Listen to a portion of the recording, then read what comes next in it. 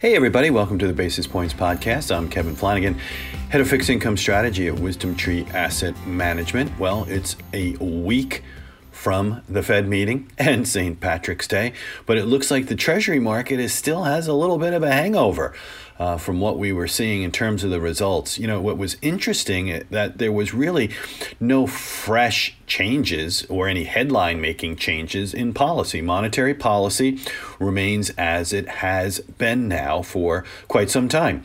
Highly accommodative and focusing essentially on no rate hikes for the foreseeable future, and also balance sheet acquisitions. In other words, continuation of quantitative ease.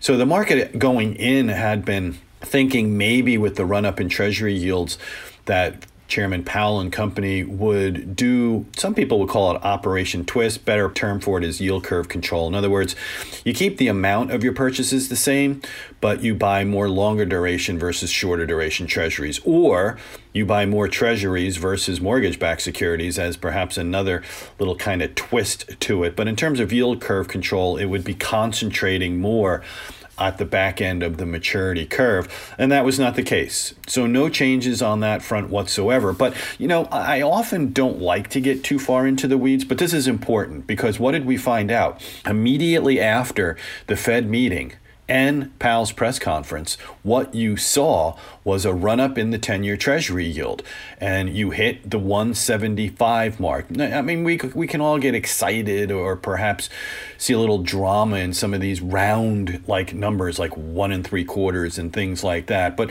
what I wanted to call to your attention was the Fed's outlook.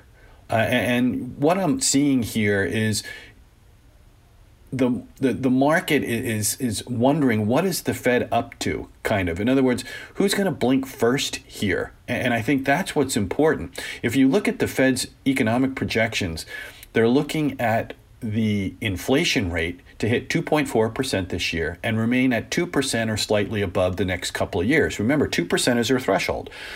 And if you look at their blue dots, their dot plot, not looking for any consensus change in the federal funds rate till 2024. So in other words, the Fed is telling you that our forecasts as of March 2021 has inflation at or above target for the next couple of years, but we're not going to raise rates. And then you look at the unemployment rate, that they have it going down to 4.5% this year, 3.9% next year, 3.5% in 2023. Once again, not looking for any rate hikes in that situation.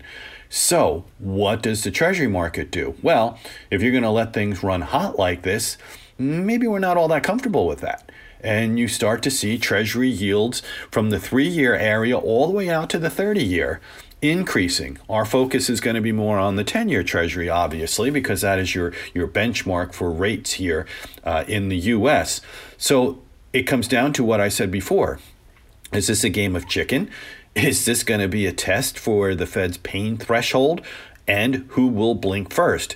So in our opinion, I wouldn't be surprised if you take a little pause here, the pause that refreshes, that you might say, maybe a little dip buying per se. But I think things once again move higher as we move on in the next month, 2 months, 3 months, the remainder part of this year. You get the picture of what I'm trying to say.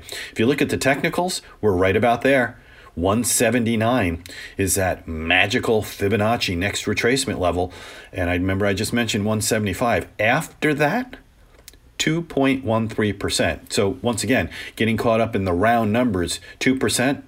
If we're going to make the run, we could see an overshoot of a little bit above 2%, which would take us definitely well back into the pre-pandemic trading range that we saw for the 10-year Treasury. So it gets back to, our thought process.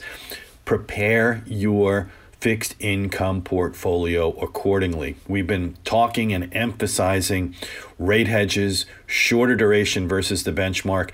In our opinion, these strategies are still definitely under consideration and hopefully considered to be implemented before the rates continue to move higher. So what I would say is, if you were to get any pause that refreshes, in other words, say for instance, we hit these levels and say we go back to 160, 165 or something along those lines, use any opportunity that you can as a second chance to come in and implement these rate hedges. And even if that doesn't happen and we're at these levels, I think rate hedging still needs to be an important consideration for your bond portfolio, because in our opinion, if the Fed is going to sit for the next couple of years with their zero interest rate policy, the yield curve is going to continue to steepen.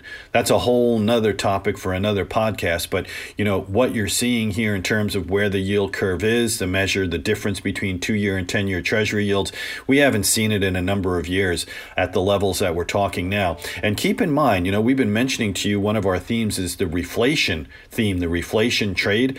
If you look at 5-year break-even spreads, they're at their widest in a decade. And I was going back, and if my eyes didn't deceive me, at some of the widest readings that we've seen, not just in the last 10 years, but it's the third widest on record. So even though it's not yet showing up in the official inflation gauges like CPI, remember, the Fed's telling you they're looking for it, but they're saying it's going to be transient. In other words, temporary.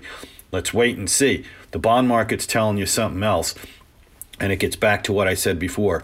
Who's going to blink first? So with that, I'm going to call it a podcast for this week. I hope everyone has a great rest of the week. And remember, check out our blogs and other materials at www.wisdomtree.com.